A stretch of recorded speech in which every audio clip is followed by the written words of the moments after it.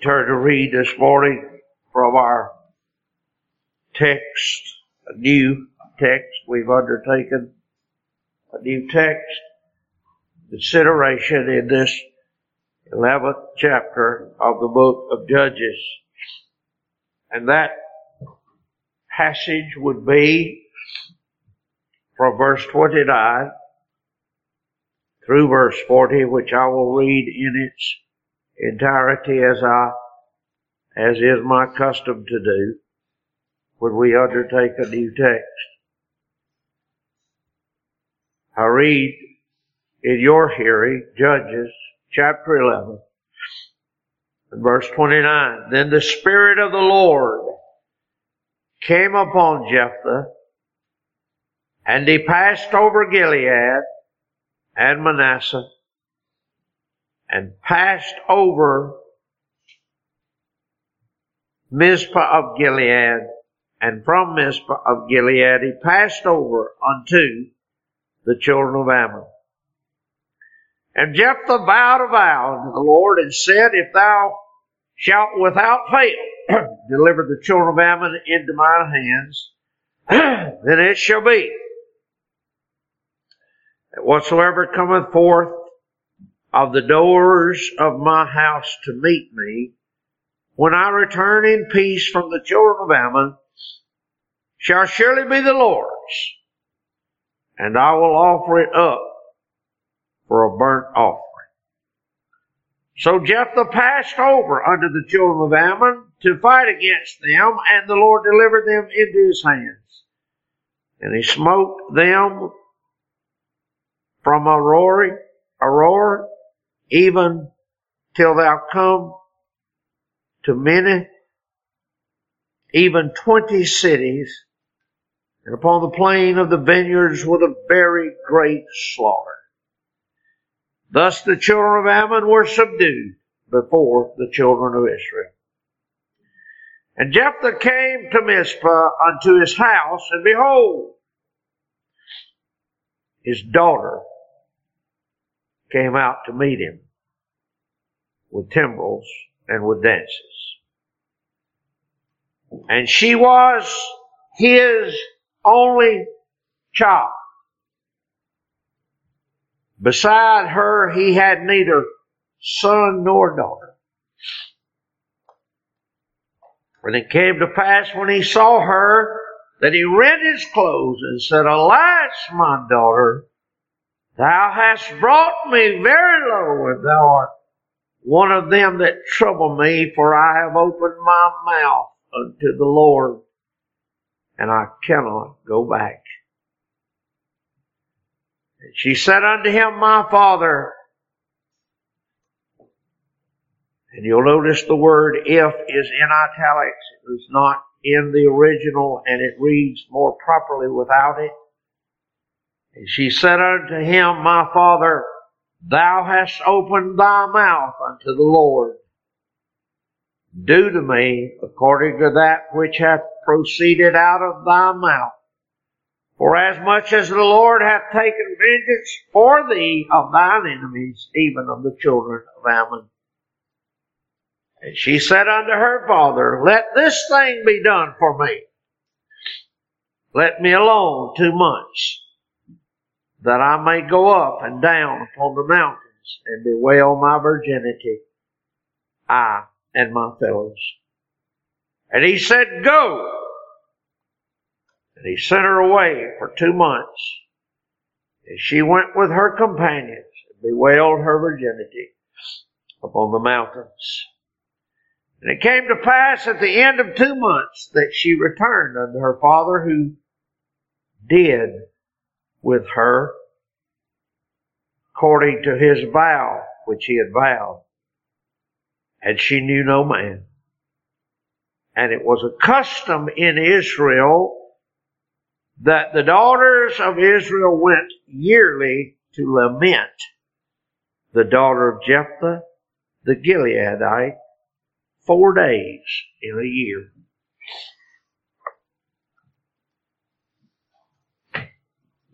If you will, stand with me again, please, and sing with me number 691.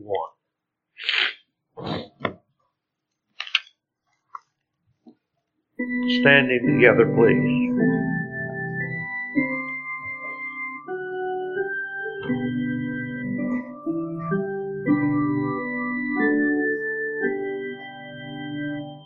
Oh, for a closer walk with God, a calm and heavenly frame, a light to shine upon the road that leads me to the land where is the blessedness I knew when first I saw the Lord. Where is the soul refreshing view of Jesus and His Word? What peaceful hours I then enjoy, how sweet their memories still. But now I find an aching void the world can never fill. Return, O Holy God, return, sweet messenger of rest. I hate the sins that made thee mourn and drove thee from my breast. The nearest idol I have known, whate'er that idol be, help me to carry it from thy throne and worship only thee. So shall my walk be close with God, calm and serene my frame. So pure light shall mark the road that leads me to the land. Thank you. Be seated.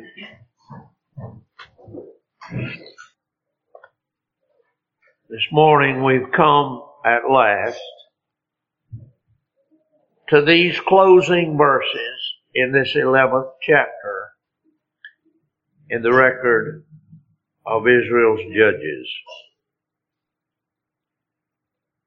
Many of you have expressed to me over the course of these messages leading up to verse 29, over these past weeks, many of you have expressed an eagerness to get here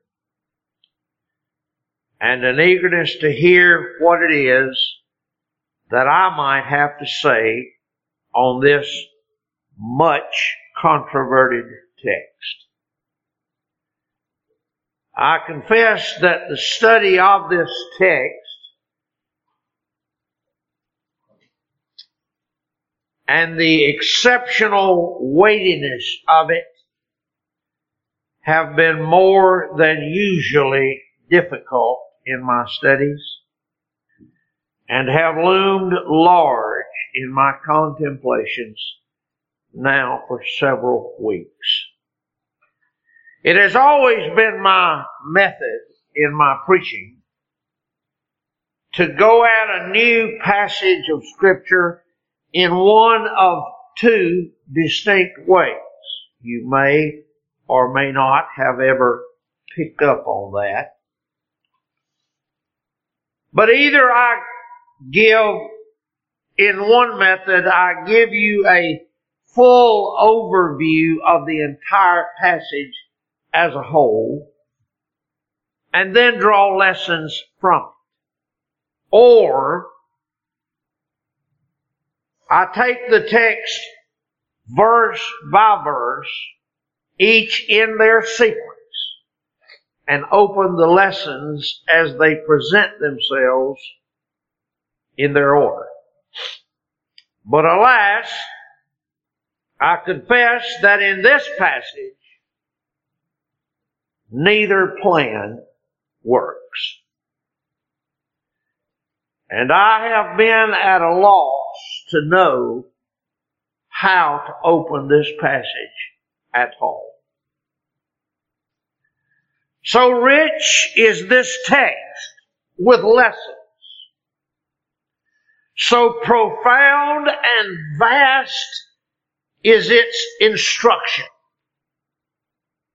So freighted is its record with pathos, pain, and piety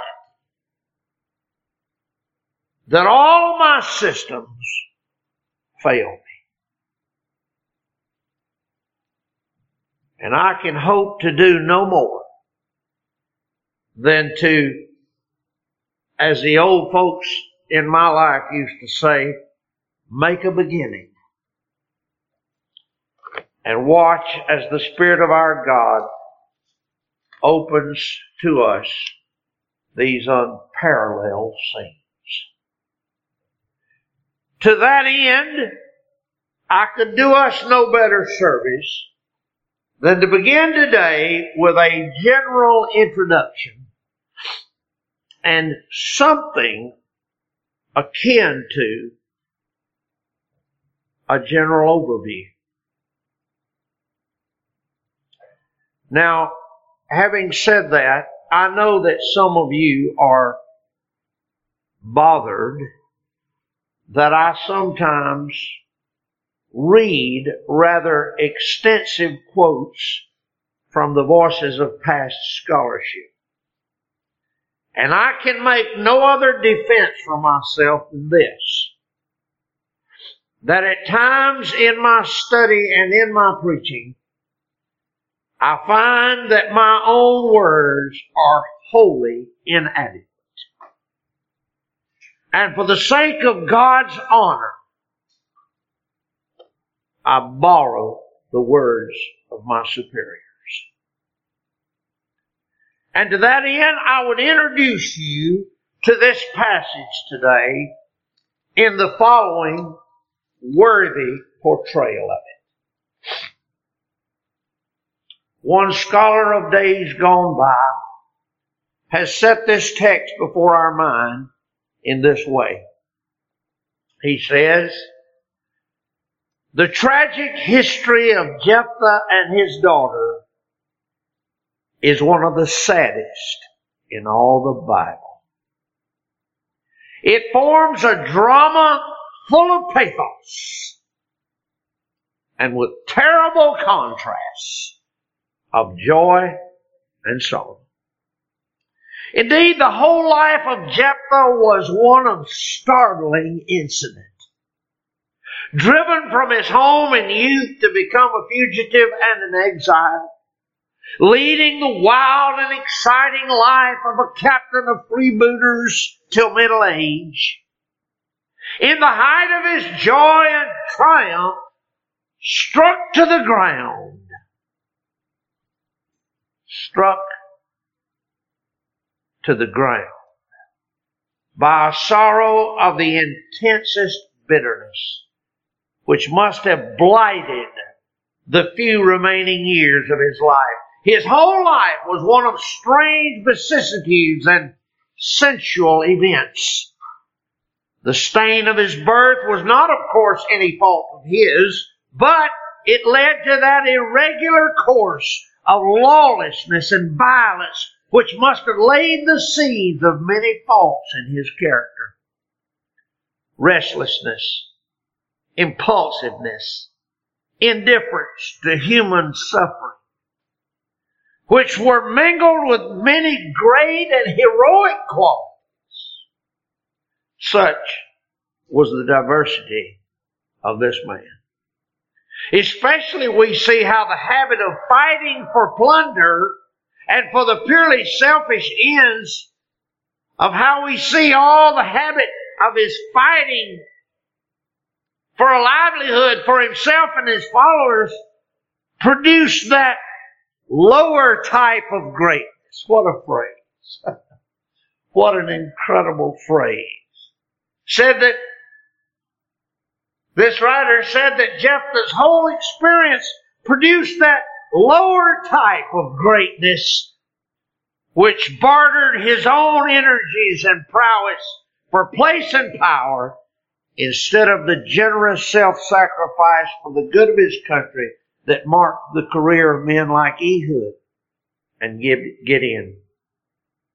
What, however, is here especially to be remarked and treasured up in our minds is that the cup of prosperity and joy which God's goodness had mixed for Jephthah was turned into a cup of bitterness by his own perverse folly and rashness and ignorance of God's grace. See what great things God had done for him. He had delivered him from his life of lawlessness. He'd placed him in a high and honorable estate. He had brought him from banishment to the land and house of his fathers. He'd filled him with his Spirit and mightily strengthened him for his great task. He had gone forth with his army and driven his enemies before his face and crowned him with victory. Crowned him with victory. Jephthah returned to his home as the deliverer of his country, the restorer of peace to the households of Gilead, all glittering with success and glory. Now was he wanting, nor was he wanting in sources of a softer and tender happiness. His daughter, a bright and loving spirit, full of affection and joyous sympathy, overflowing with beautiful pride and beaming sympathy, was awaiting his return. His daughter, the light of his home, the solace of his cares, was there to welcome him and to double his happiness by sharing it. And as he looked forward to the future, he might hope to see her the mother of children who would perpetuate his name and his race and his honor. Such was his lot as God had prepared it for him.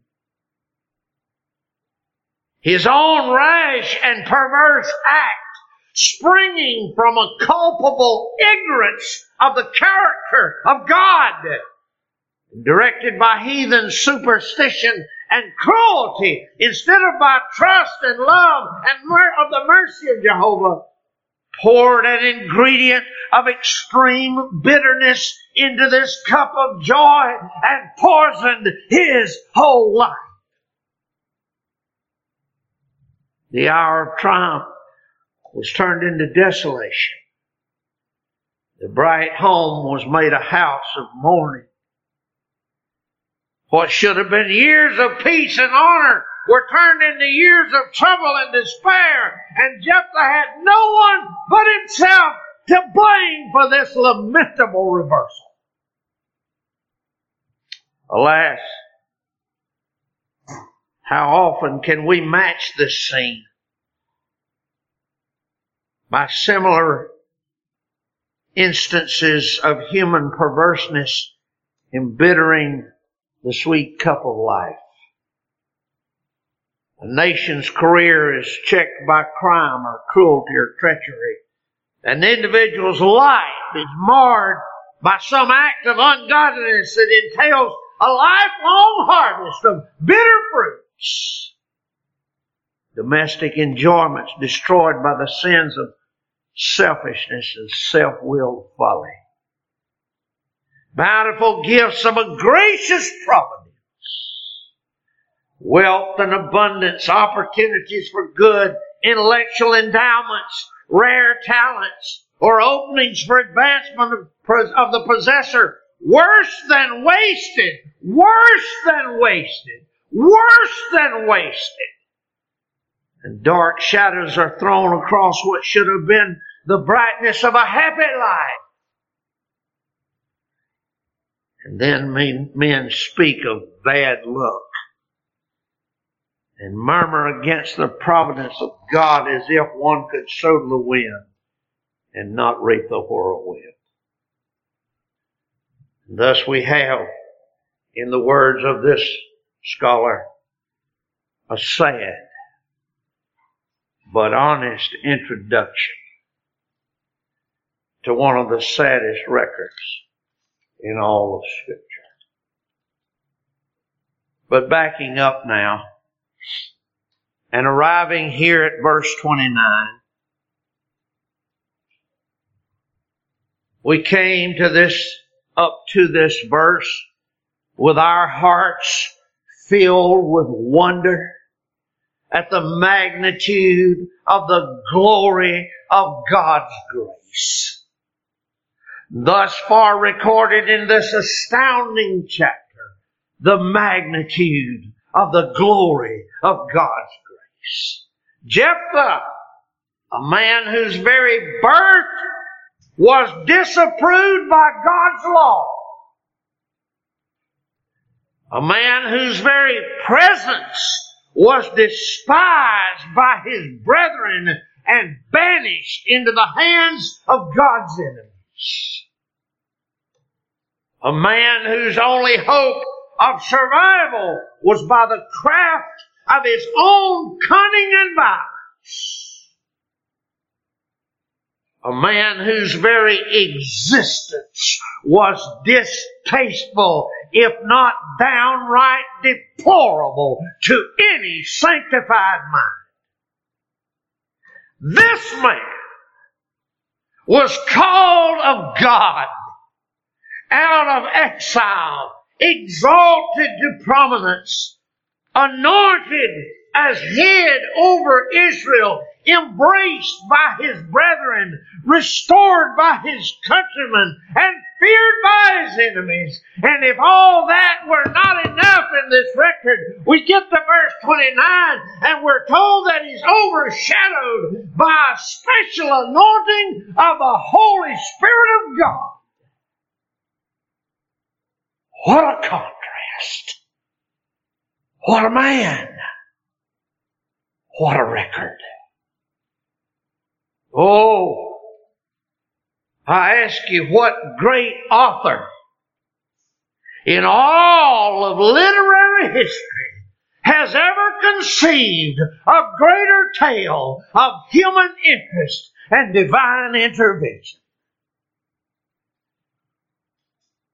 I concur with many scholars of old who have said that if only this chapter had ended at verse 29, this would have been one of the most glorious stories ever recorded.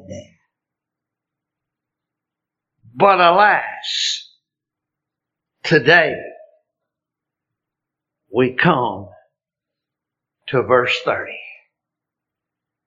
And we read these appalling, if not nauseating, words. And Jephthah vowed a vow unto the Lord and said, Thou shalt without fail deliver the children of Ammon into mine hands. Then it shall be that whatsoever cometh forth of the doors of my house to meet me, when I return in peace from the children of Ammon, shall surely be the Lord's, and I will offer it up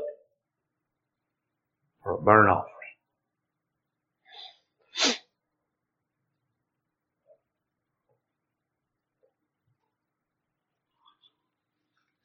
Says one respected scholar,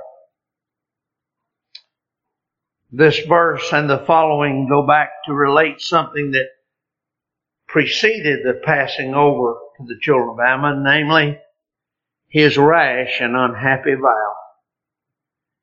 This is related, as so many things in Scripture are, without a note or a comment. And the reader must pass his own sentence upon the deed. That sentence can only be one of unreserved condemnation on the part of anyone acquainted with the spirit and letter of the Word of God. Many attempts have been made to show that Jephthah only contemplated the offering of an animal sacrifice. That has been one of the ways of trying to deal with this passage. But the natural and indeed the necessary interpretation of the word show that he had a human victim in mind. He could not expect any but a human being to come forth from the doors of his house, nor could any but a human being come forth and, quote, meet him, which was a common phrase spoken only of men. Obviously, in the greatness of his danger and the extreme hazard of his undertaking, he thought to propitiate God's favor by a terrible and extraordinary vow.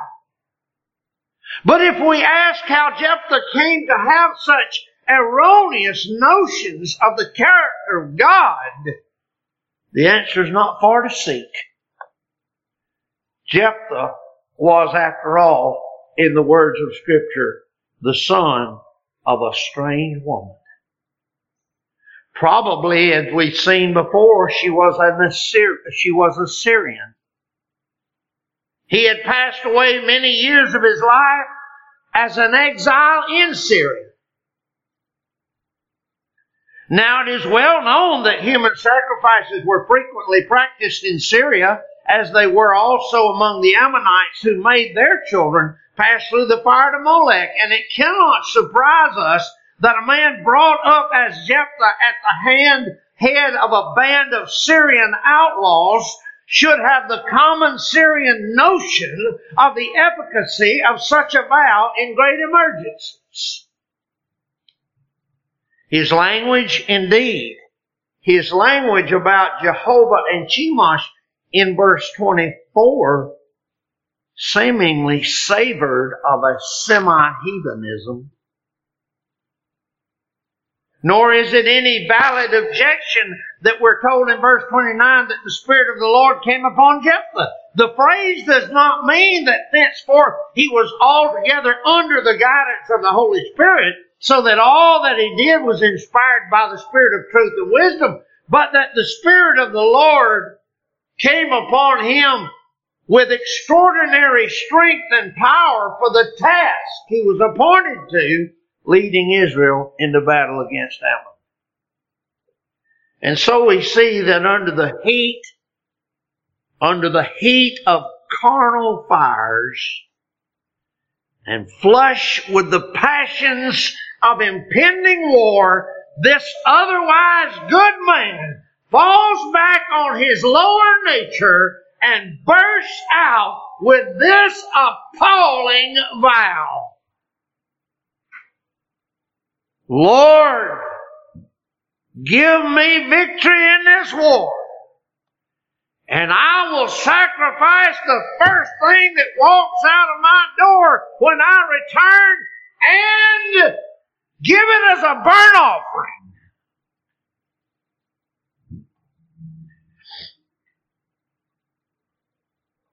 Thinking in his foolish and ignorant heart to have secured the grant of Jehovah's help, he sallies forth, no doubt inflamed with passion and consumed with zeal. He charges out. Every nerve in him is charged with passion. Every fiber of muscle is tense with fever. Every thought of his mind is consumed with the business that he knows best: war and killing. We read in verse 32, so Jephthah passed over unto the children of Ammon to fight against them, and the Lord delivered them into his hands. Oh, when I read this text, I'm smitten every time. Oh, how we sit in wonder at the feet of divine inspiration. All that this record contains in verse 1 through 31. All of those scenes of preparation to which we've given our attention over the past several weeks. All of that anticipation and anxiety that brought us to this verse, all is brought to an explosive crescendo in one tiny verse with an almost anticlimactic simplicity, but a gloriously divine brevity. Our God simply says, Jephthah passed over and the Lord delivered them into his hands. Just like that. That's it. Just like that. I said it's all brought to an explosive crescendo in one tiny verse with almost an anticlimactic simplicity, but a glorious divine brevity. One simple verse, and that's it. Oh, it's just that simple. Could I draw your heart to a lesson here?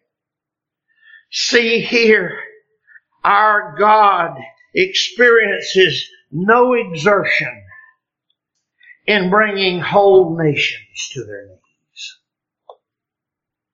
It requires no elaborate description. There's no great effort expressed or indicated. His is no strained effort in toppling kingdoms and crushing men's devices. In a simple word, in the 31st verse, after the 32nd verse, after all that preceded it, he simply says, Jephthah passed over and the Lord gave it to him. Hallelujah. Oh, does that not stir your heart to see and sense the power of our God? No effort is indicated here. God just did it. Hallelujah. What a contemplation for our hearts this morning. Whatever Ammonite nation we're facing in our own hearts and our own experience, what a blessed word this 32nd verse brings to our heart about the power of our God. Just the brevity of it. You remember it in Genesis chapter 1.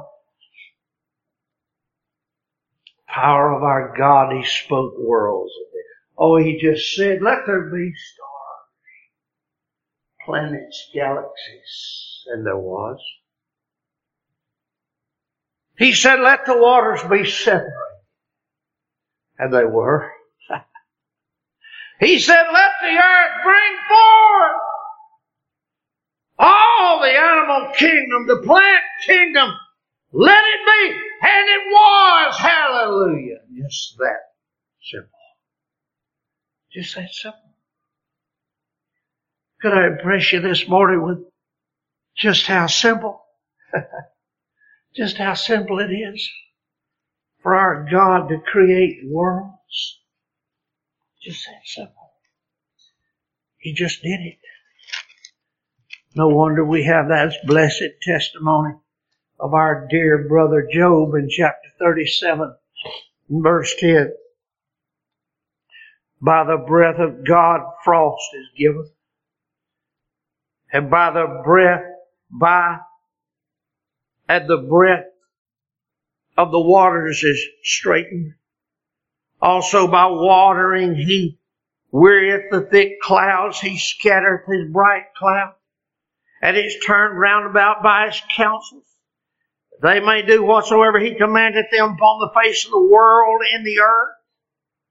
He causeth it to come, whether for correction or for his land or for mercy. Oh, such is the power of our God. Hearken unto this, O Job, stand still and consider the wondrous works of God. Doth thou know when God disposed them and caused the light of his cloud to shine? Dost thou know the balancing of the clouds and the wondrous works of him which is perfect in knowledge? How many garments are warm? How thy garments are warm when he quieteth the earth by the south wind? Hast thou with him spread out the sky, which is strong and as a molten looking glass? A molten looking glass. Boy, that'd be a great sermon title, wouldn't it? Hallelujah. Just spend some time investigating that molten looking glass. Oh, Job, hast thou with him spread out the heavens, which is strong and as a molten looking glass? Teach us what we shall say unto him, for we cannot order our speech by reason of darkness. Shall it be to him that I speak? If a man speak, surely he shall be swallowed up. Now men see not the bright light which is in the clouds. Fair weather. Oh, verse 23, touching the Almighty, we cannot find him out. He's excellent in power. And in judgment and in plenty of justice, he will not afflict. I can't even explain him, he says. Oh, and then in chapter 38, look at verse 3. Gird up now thy loins like a man, for I'll demand of thee, and answer thou me, God says.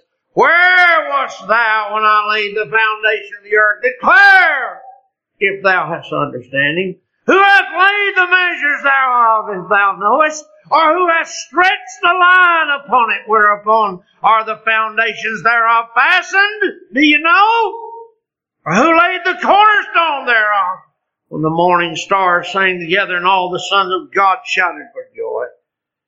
Oh, or who shut up the sea with doors when it break forth, when it break forth as if it had issued out of the womb? When I made the cloud the garment thereof, and thick darkness a swaddling band for it, and break up for it my decreed places, and set bars and doors, and said, hitherto shalt thou come, but no further, and here shalt thy proud ways be stayed. Hast thou commanded the morning since thy days, and caused the day spring to know its place? And on he goes. What's he doing? Oh, he's describing the power of our God. I think sometimes we fear and tremble. Saints today forget the power of our God. Isaiah talked about it in chapter 40 and verse 12. Who hath measured the waters in the hollow of his hand, meted out the heavens with a span, and comprehended the dust of the earth in a measure, and weighed the mountains in scales, and the hills in a balance. Who did that? He did that. He did that. Oh, who hath directed the Spirit of the Lord? With whom took he counsel? Who instructed him? Who taught him? Who showed him? Who showed him the way of wisdom? Listen, verse 15. Behold, the nations are as a drop of a bucket. I studied that text. I preached on this text one time some years ago. There's a beautiful imagery right there. You drop a bucket down in a well. I did as a boy. We used to get our water like that. Drop that bucket down in a well and you winch it up. And as it's winching up, it splashes. Some of it splashes out of that bucket. And as it keeps coming up, all of that washes off the side of the bucket. You get it up top. And there's just this one little drip drips off the bottom of that bucket. The prophet said, all the nations of the world are nothing more to him than that little drop falling off that bucket. What a God! Hallelujah! What a God! Hallelujah! He said all the nations were counted as a small dust of the balance. You wouldn't even blow it off the balance. It's not going to affect anything. Hallelujah. He taketh up the isles as a very little thing. What am I talking about this morning? I'm talking about just verse 32 in our text, the simplicity of the statement. God, our God, delivered them into His hands. That's all. That's all we need. Oh, in our text, in one single verse, the complete demise of an entire nation is recorded as if it were no more than the announcement of a passing trifle in daily life. The Lord delivered them into His hands. Well, hallelujah, such is the power of our God. You remember what that revived king said, Nebuchadnezzar, in chapter 4 and verse 34, at the end of the days, I, Nebuchadnezzar, lifted up mine eyes unto heaven, mine understanding returned unto me, and I blessed the Most High. And I praised and honored Him that liveth forever, whose dominion is an everlasting dominion. His kingdom is from generation to generation. And all the inhabitants of the earth are reputed as nothing, and He doeth according to His will in the army of heaven and among the inhabitants of the earth. And none can stay His hand or say to Him, what doest thou? Such is the power of our God. Oh, I said at the beginning of this verse, we get to verse 32.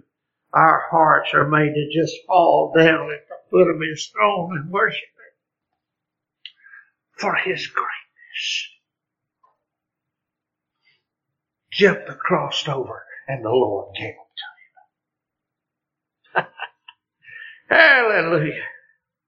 And so it is that we pause here in this 32nd verse of our passage to bathe our souls in the warmth of the glory of our God's majesty and in His infinite ability to convey that majesty to us, not by prolixity, verbosity, but by His majestic brevity. Oh, His power to put an ocean of truth in a single drop of vocabulary. Such is the power of our God. No wonder they said of the Lord Jesus, never man spake as this man spoke. Oh, bring Him, you're sick, and He'll just say, rise up and walk. And it's done. Bring Him, you're blind, and He'll just put spittle, dirt on their eyes, and they'll go away and see. Oh, I'm trying to get you to understand this morning the power of our God. But then in our narrative, just for the further glory of His triumphant majesty, we come in the next verse to the details that are given to us just for our knowledge of the extent of it. So Jephthah passed over unto the children of Ammon to fight against them, and the Lord delivered them into his hands. And he smote them from Aurora even till thou come to Minnith, even 20 cities. And under the plain of the vineyards with a very great slaughter. Thus the children of Ammon were subdued before the children of Israel. I mean, just if you were interested in some of the details, well, here's the overview of it. But he's already said it all in verse 32. The Lord gave them to him. Now we come to those words, finally. Those words whose relating sends a chill of shock and horror to every rational soul who reads it. I thought about this many, many times over the last week. We come to this text of study, and many of us who have studied it before, read it before, heard it before, it's not so shocking maybe anymore. But I wonder this morning, can you remember the first time you ever heard this story? If you do, surely you remember how shocked you were when you read that. I said these are chilling words. Shock and horror to every rational soul that reads it. This is a horror none could foresee, and Jephthah never expected. This is a horror bursting on his soul with more pain and trauma than any flaming arrow or burning axe of an Ammonitish warrior. This is a crushing blow, not brought on by men of war, men in desperate battle, not there, but brought on by God Himself. Verse 34. Jephthah came to Mizpah unto his house, and behold, his daughter came out to meet him. Whoa! This is a sorrow compounded almost to the depths of those sorrows that are known in hell. Oh yes, from paradise in his mind to Gehenna. In one look. Oh, can I tell you that from the pinnacle of unparalleled victory, from the regalia of exalted triumph, oh, from the lofty heights of celebrity and honor, our servant is plunged headlong into the depths of human despair and caused to drink an ocean of regret in one moment. His daughter, his only child, neither son nor daughter had he besides her, walked out the door to greet him. I said he's plunged headlong into Gehenna, into the depths of human despair, and caused to drink in one glance an ocean of regret. Surely few have worn this, who have ever worn this mortal flesh, have ever known so vast a plunge in the span of a single glance. Oh, from the heights of ecstasy to the depths of despond in one look. Oh, if you would want to know the effect of this providence, just read on. It came to pass when he saw her, he rent his clothes and said, Alas, my daughter, thou hast brought me very low. Thou art one of them that trouble me. For I've opened my mouth unto the Lord, and I cannot go back. Back. Oh, if I could just go back. That Hebrew word, shub, means to return again. Oh, he said, I've spoken. I can't go back. If I could just go back. I quote it so often, and I do not apologize. That blessed word from blessed Dr. R.G. Lee, this is the price I pay for just one life's day. Years of regret and grief and sorrow without relief. Suffered I will, my friend, suffered until the end, until the grave shall give relief. Small was the thing I bought, small was the thing at best, small was the debt I thought, but oh God, the interest.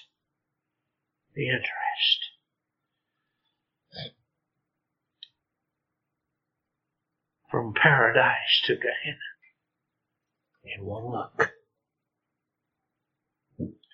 Now, for Jephthah,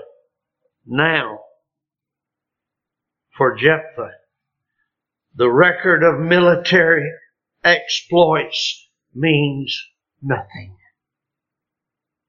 Now, for Jephthah, the laurels of dashing and daring conquests and victories, all the flowers on those laurels wilt under the scorching flames of shame and regret.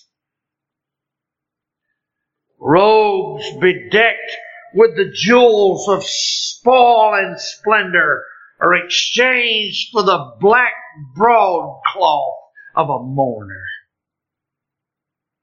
Now, the pomp and circumstance of pride's parade turns into the weeping and wailing of a funeral procession, and all in a single look.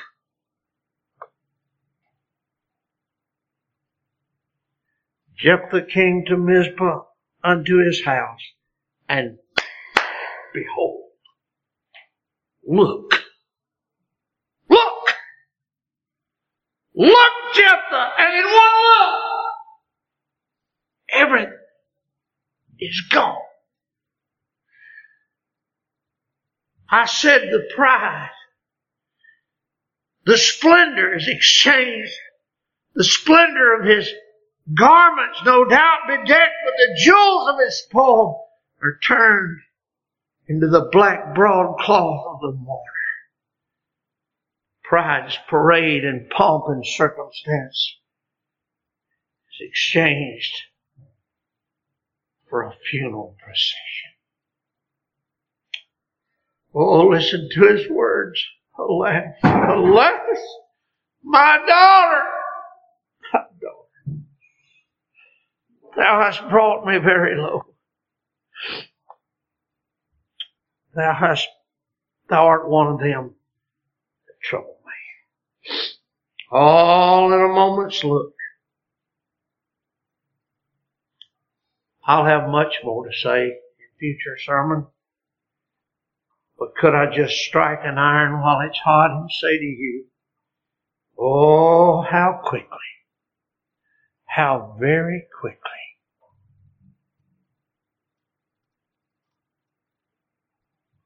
can your joy be turned to sorrow? how very quickly, by one unguarded moment, Jephthah vowed a vow. In the heat of his passions and the preparation for war, in one unguarded moment,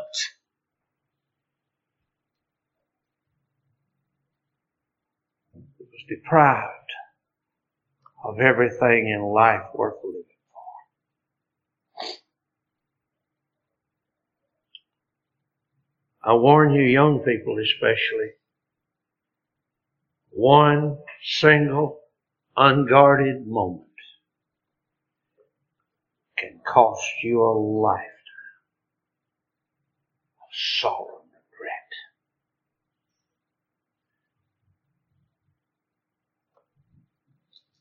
So what then? Lord helping us, we'll see on next week.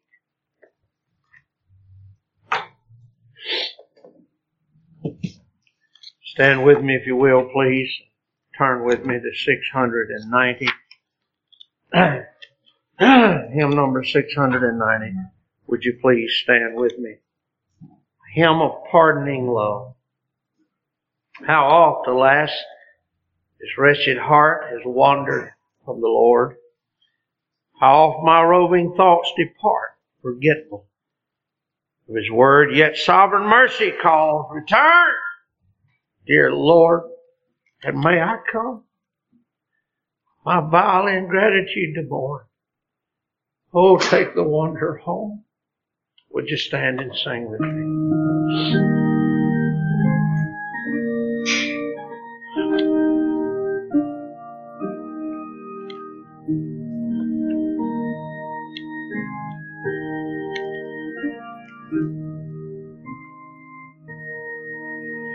How oft, alas, this wretched heart has wandered from the Lord. How oft my roving thoughts depart, forgetful of His word. Yet sovereign mercy calls, return, dear Lord, and may I come, my vile ingratitude I mourn. Oh, take the wanderer home. And canst thou, wilt thou yet forgive, and bid my crimes remove, and shall a pardoned rebel live, to speak thy wondrous love. Thy pardoning love, so free, so sweet, blessed Savior, I adore. Oh, keep me at thy sacred feet, and let me roam no more.